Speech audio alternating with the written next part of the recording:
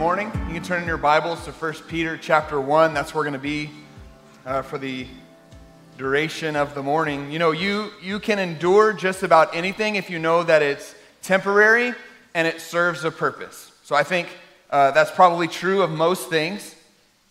You can endure just about anything if you know that it's temporary and serves a purpose. When I began working here at Central as the worship pastor about 7 years ago, almost 7 years ago, we were living in Seguin, and we needed to sell our house and move here. Shockingly, that was a little bit of a challenge. And so there was a time period in there where I had to commute from Seguin to Round Rock. Now, Seguin is, if you don't know, you take 130 south, that toll road all the way till it dead ends at I-10, and that's Seguin. So it's about an hour and 15 minutes away at that time. I don't know what it is now. At that time, it was $16 one way on the toll road. And I had to do that for a couple of days. So my rhythm would be, I'd wake up Tuesday morning. We had staff meeting here at 9 a.m. I'd have to get up here by 9 a.m. So I would roll this way on the toll road. And then I would spend the entire day working and getting some things done. And then that evening, every Tuesday evening, I would spend at the Fran's home. Alan and Amy hosted me like a college kid kind of thing. And they fed me and took care of me. I didn't wither away. And then I wake up Wednesday. I spend the whole day working Wednesday. Our worship team rehearses 8:15 on Wednesday nights until about 9:30ish. And then I would head home back to Seguin on Wednesdays, work from home. Then Sunday mornings, our pastors pray at 7 o'clock every Sunday morning. And so I'd have to get in the car and leave here and get here by 7 on Sunday morning. So I had a little bit of a commute. Now, some of you, you commute an hour and 15 minutes like every day. And you're like, what's the problem there? The difference is when I lived in Seguin, I lived about 3 blocks from the church there. And I could walk if I wanted to. Who wants to do that? But I could walk if I wanted to. It wasn't a big deal. But you are commuting, like my commute was 3 blocks, and then whenever I worked here, it was an hour and 15-minute drive up the toll road. If you're commuting an hour and 15 minutes here, you're going like 3 miles. It's just taking you an hour and 15 minutes to get where you're going. So it's a little bit different situation there. But it was something that was difficult for me. It was hard, but I could endure it because it was temporary and it served a purpose. That wasn't the long-term plan. We were moving here. This was going to be our home. There was a plan in place. We just had to get there. You can endure just about anything if you know it's temporary and serves a purpose. Did you know that's kind of the thinking behind weightlifting, right? Those of you that lift weights, I have to be honest with you. Nobody really likes lifting weights. Yeah, Jorge's with me. Now, some of you disagree, and you say, "No, I love lifting weights." No, you don't. You really don't. You like the results. You like the outcome. You like the sense of accomplishment. You like being in shape and being healthy. You like sweet gains, or whatever you people say. You like those things, but you don't actually like the process of lifting. And here's how I know. I go to the gym all the time. I go to the gym most of the time. Some of the time. I go to the gym. And when I go to the gym, you can look at people who they're actively in the process of lifting. Not a single one of those people is smiling. If they're smiling, they're either not trying, and it's pointless, or there's something wrong with them, and we should check on them. Nobody smiles when they lift weights because they don't like the actual process. They don't. And if you think about it, it hurts. That's why. It hurts. You're breaking down your muscles. And there's a gain that happens, but you're breaking down your muscles. It doesn't feel good in the moment. So nobody actually likes lifting weights. They do like the outcome. And so that's why they continue to show up. The pain is temporary. There's a goal in mind. And so the pain becomes worth it. So when you know it's for a season, and you understand that there's a reason, you can endure it. And that's what the Apostle Peter is going to share with us today out of 1 Peter chapter 1. He's writing to a group of people who are suffering. They're going through hard times. They're hurting, and it's not because they had a long commute or because they're lifting weights. They're hurting because they are believers in Jesus in communities where others were not. And so they were being rejected in their communities, and they were suffering. They were in real pain. They were hurting. And so Peter writes to a group of Christians that are suffering, and he writes to us as well, those of us in the room who have walked through difficulty and pain, those of us who are hurting right now in this moment or have been hurt in the past and still bear those scars. He writes to us and he says that actually you can rejoice in suffering because suffering is short and it's purposeful.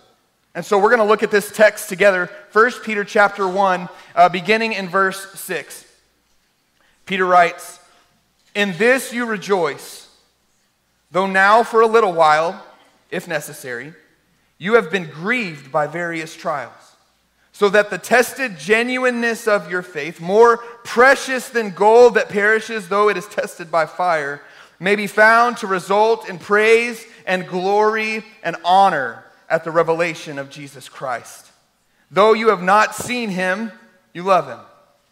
And though you do not now see him, you believe in him, and you rejoice with joy that is inexpressible and filled with glory, obtaining the outcome of your faith, the salvation of your souls. Now, concerning this salvation, the prophets who prophesied about the grace that was to be yours searched and inquired carefully, inquiring what person or time the Spirit of Christ in them was indicating when he predicted the sufferings of Christ and the subsequent glories.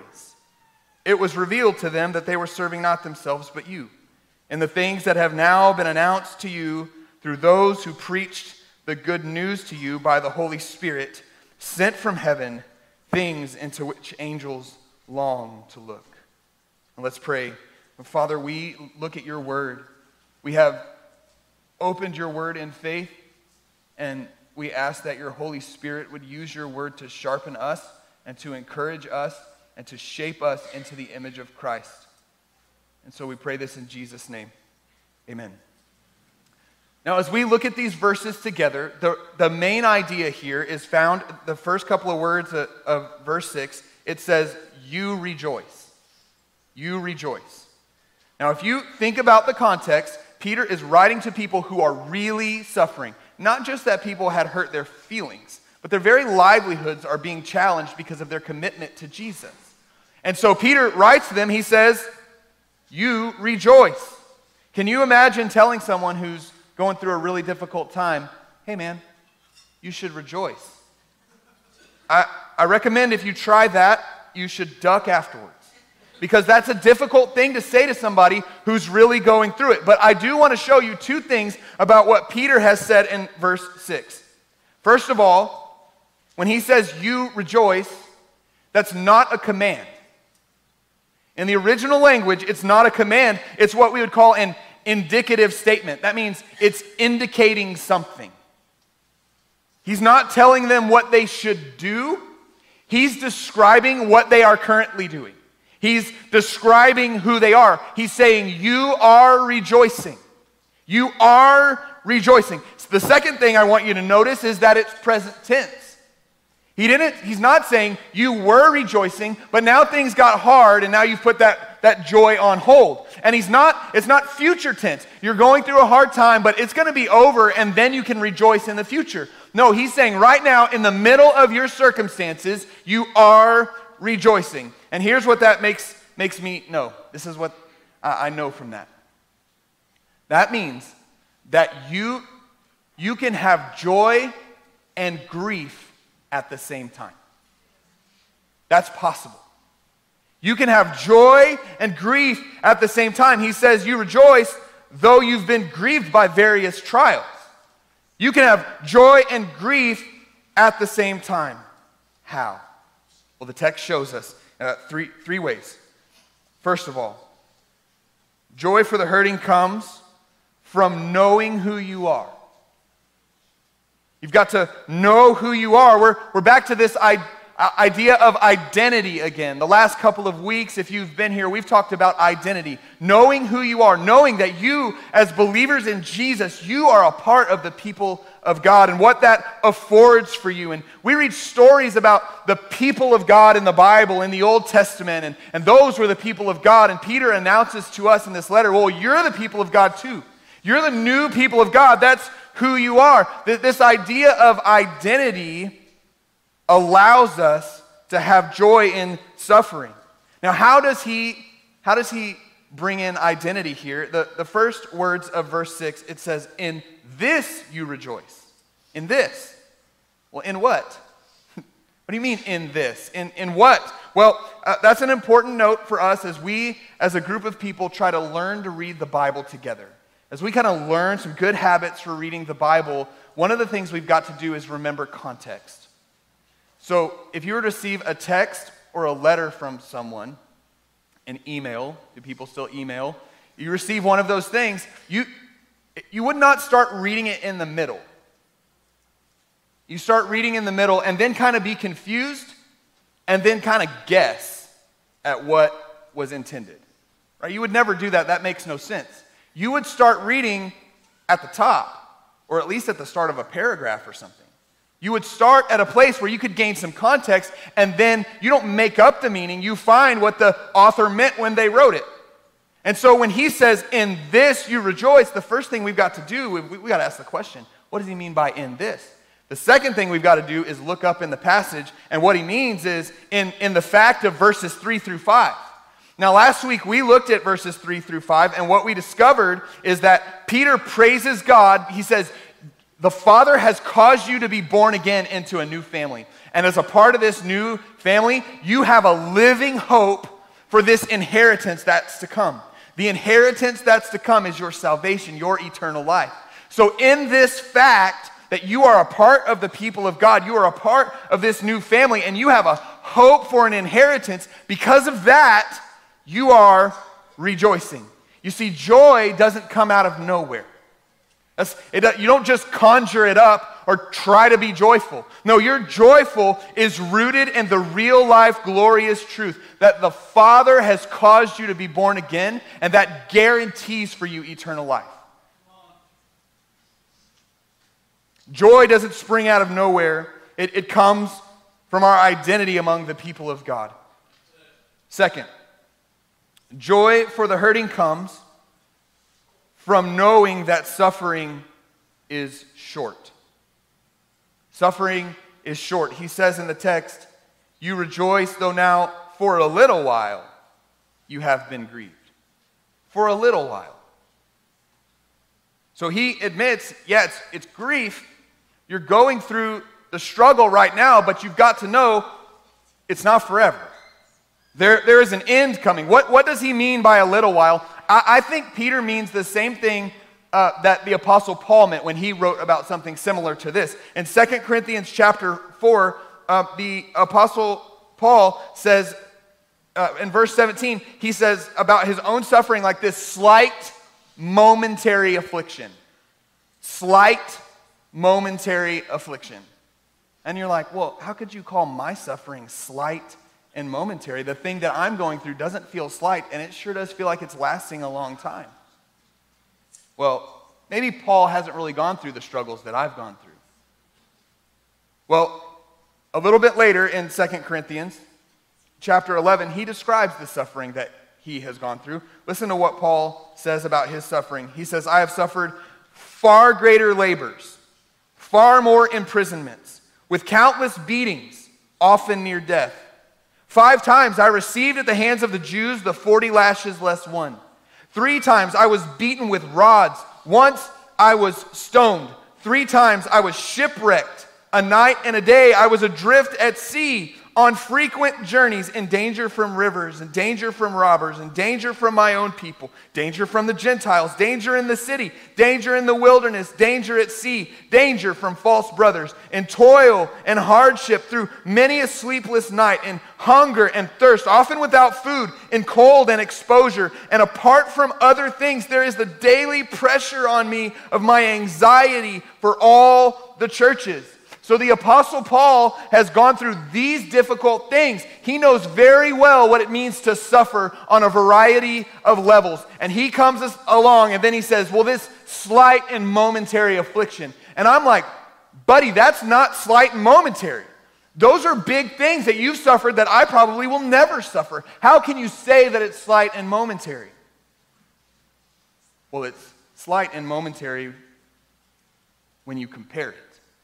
Because look what he says in 2 Corinthians 4:17, this slight momentary affliction is preparing for us an eternal weight of glory beyond all comparison. You see, the Apostle Paul is saying all of the terrible things that I've been through are slight and momentary when you hold it up against the eternal weight of glory that is mine because of Christ Jesus. It's slight and momentary. I think that's exactly what Peter is telling us here in 1 Peter chapter 1. He's not saying that your suffering is going to be over soon. He's not promising that God is going to end your suffering now. He's not even promising that he's going to end your suffering in this lifetime. That's not the promise of the Bible either. What Peter is saying is that the duration of your suffering will seem short when you hold it up against eternity and the glory that is to come. And so hold on. Hold on. You're almost there. The joy for the hurting comes from knowing that suffering is short. Third, joy for the hurting comes from knowing that there is a purpose for pain. There is a purpose for pain. You need to know that as a believer in Jesus, you are not exempt from suffering. As a matter of fact, by your faith in Jesus, you are kind of inviting suffering. It's going to come. And so Peter says in verse 6, he says, "In this you rejoice, though now for a little while, if necessary, you've been grieved." If necessary. That word "if" is a little weird in the English language because it's a little hazy on what you mean by that. But this was originally written in the Greek language, and it's not hazy there. As a matter of fact, the way we probably should understand this word "if" is more like, "In this you rejoice since it's necessary." Since it's necessary. It is actually necessary for you to go through difficulty and pain. It is necessary. He tells us in verse 7, you've been grieved by various trials, so that the tested genuineness of your faith may be found. So that. The reason why. That the tested genuineness of your faith may be found. Here's the question. Is your faith real? Is your faith real? Is your faith in Jesus authentic? How do you know? That's a worthy question we should ask ourselves all the time. Is my faith in Jesus, is that authentic? Is that real? And how do I know? How do you know if that dude is really strong in the gym? You people who go to the gym, you know which one I'm talking about. How do you know if he's strong? He looks it, but how do you know? He's got to lift something, right? You watch him lift something. That's how strong he is. That's what he can lift. How do you know if your faith is real? You know what Peter says? Trials will show you real quick.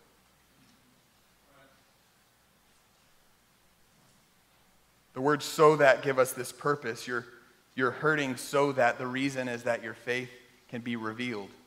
Your faith can be tested. Is it real? So Peter actually does use an illustration. It's not weightlifting, but it's this idea of refining gold. So when they dig gold out of a mountain and it comes out, it doesn't look like gold. It's all black and messed up. How do they make it look like gold?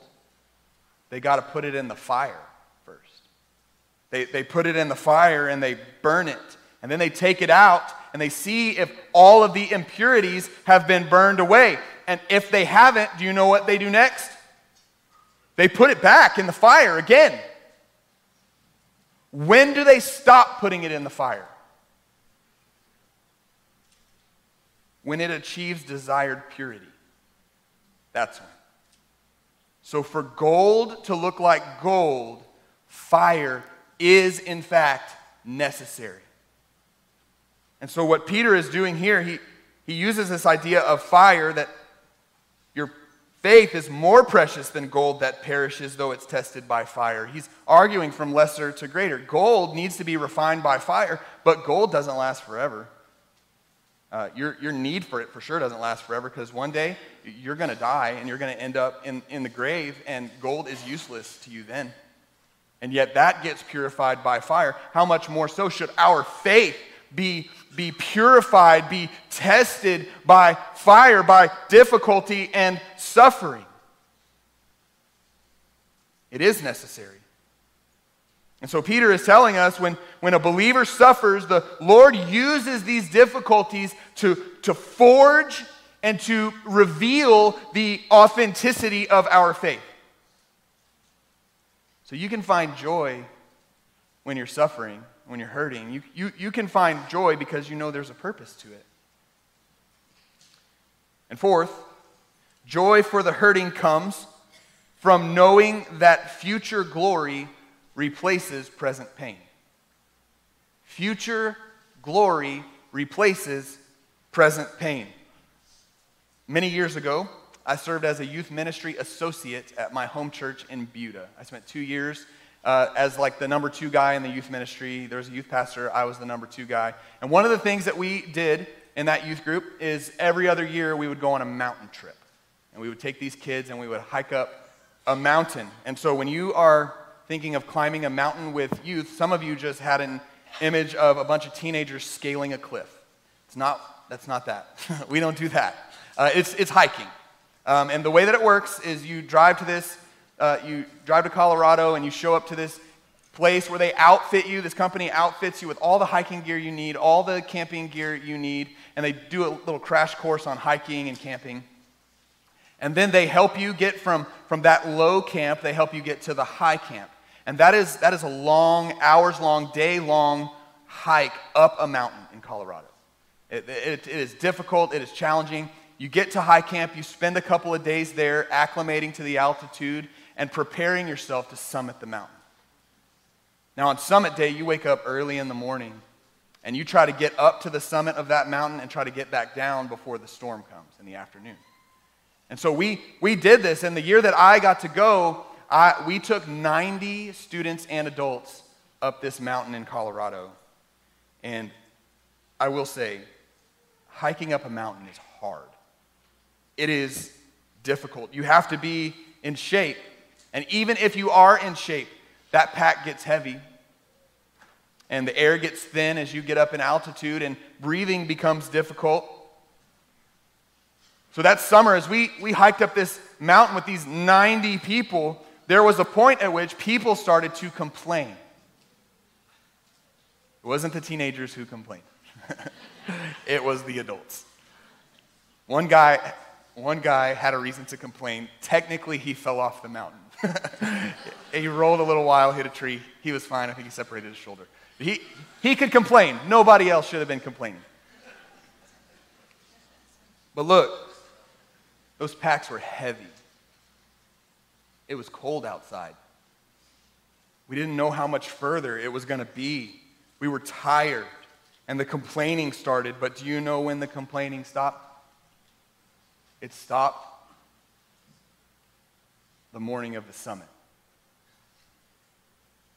Because we woke up early before the sun was even close to coming up, and we saw stars that we had never seen before. We didn't even know existed. And there's 90 of us circled up, and we readied ourselves to summit that thing. And we summited that thing. We hiked up that mountain, and we saw things that I could show you a picture, but it wouldn't do it justice. And some of you have like, well, I drove up Pikes Peak. Yeah, okay. That's great. There are things that I could not describe to you that we saw. The view.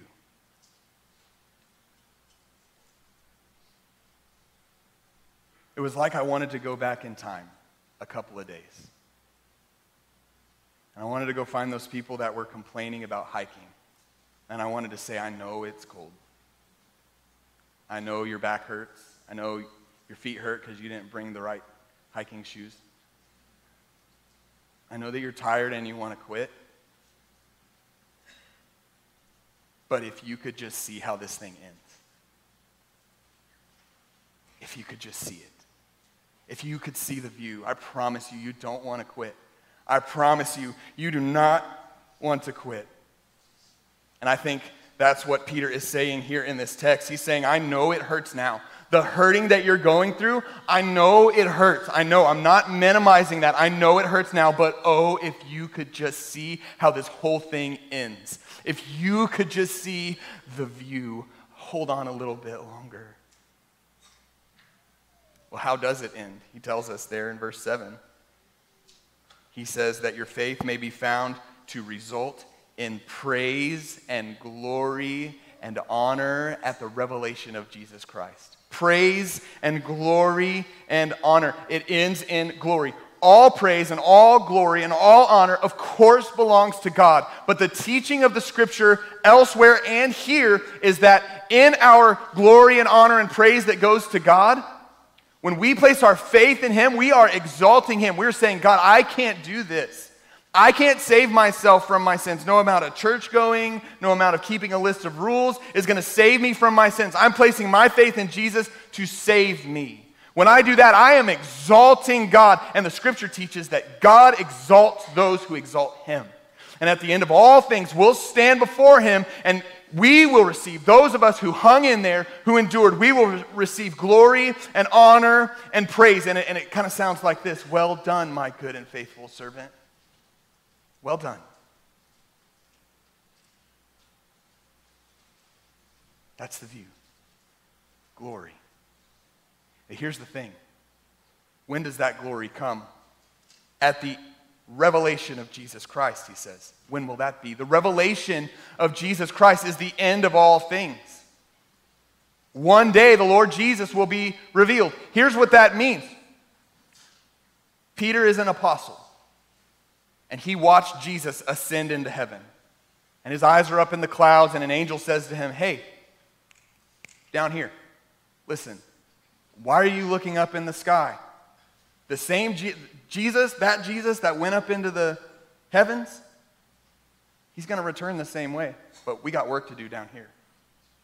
That's the revelation of Jesus Christ. There's a day coming when the Lord Jesus will return. And when he returns, the wicked will be judged. The righteous will be vindicated. Everything that's wrong about this world will be made right. Everything that's sad will come untrue. That day is coming. That's the revelation of Jesus Christ, and that's when the glory comes, and not before. That's the view. That is where our hope is. That's where we find hope in the hurting. Because that day is coming, and when that day comes, our faith will be sight. We'll get to see it. We'll get the view. And we will receive this reward that has been promised to us in 1 Peter chapter 1. Here's what that means. Suffering comes before honor. Fire comes before glory. It's the promise of future glory. So 3 encouragements for you. Number 1, because of hope, there's joy. Because of hope, there's joy. Peter doesn't command us to rejoice in this text. He assumes we are. And the reason he can assume that we are joyful, even in the midst of difficulty, the reason he can assume that is because we are the people of God. We are the people of God, and we have everything to be hopeful for. And if we're hopeful, then that gives us every reason to be joyful, even in our grief. Listen to me. I know that some of you are going through really hard times right now. I know some of it. And if I know like a small part of what's going on in some of your lives, there's so much that I don't know what's going on. And so some of you are going through things that are really difficult, maybe things that I'll never have to go through.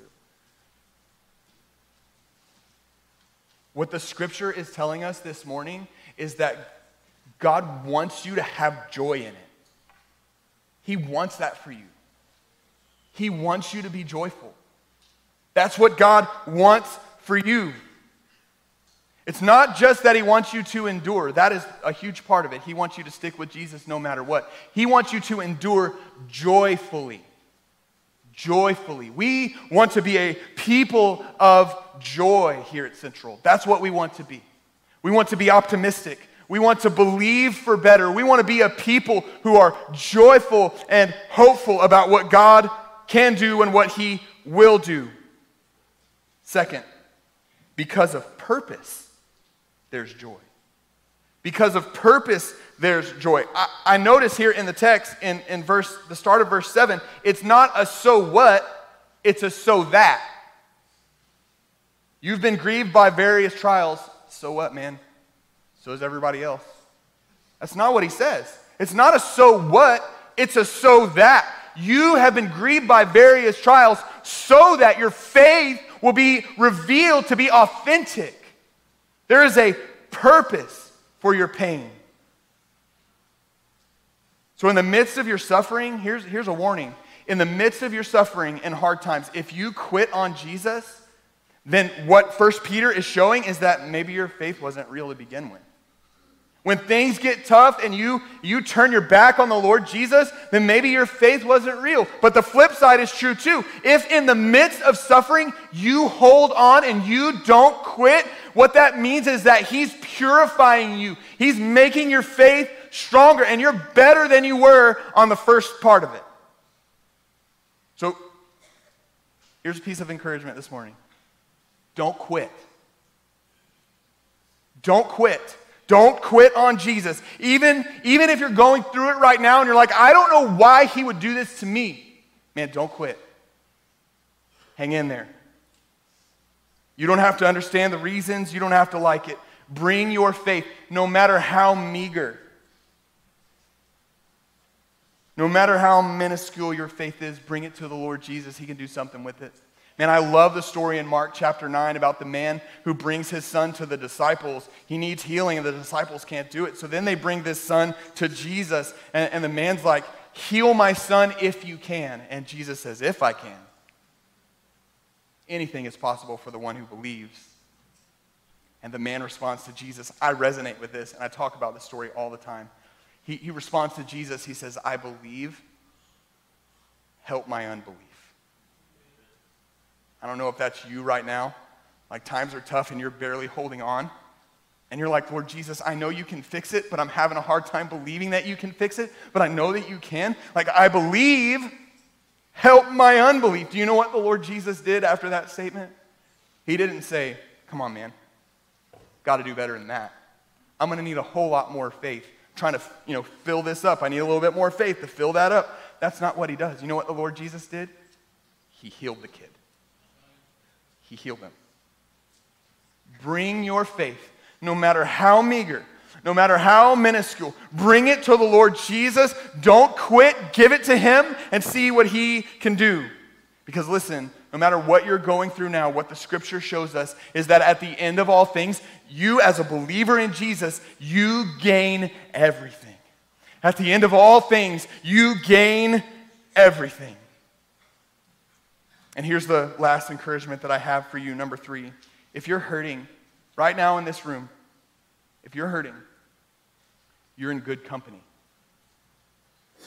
You're in good company. You are not alone. You're not alone in this room. Like in this room, you're not the only one who's going through a hard time.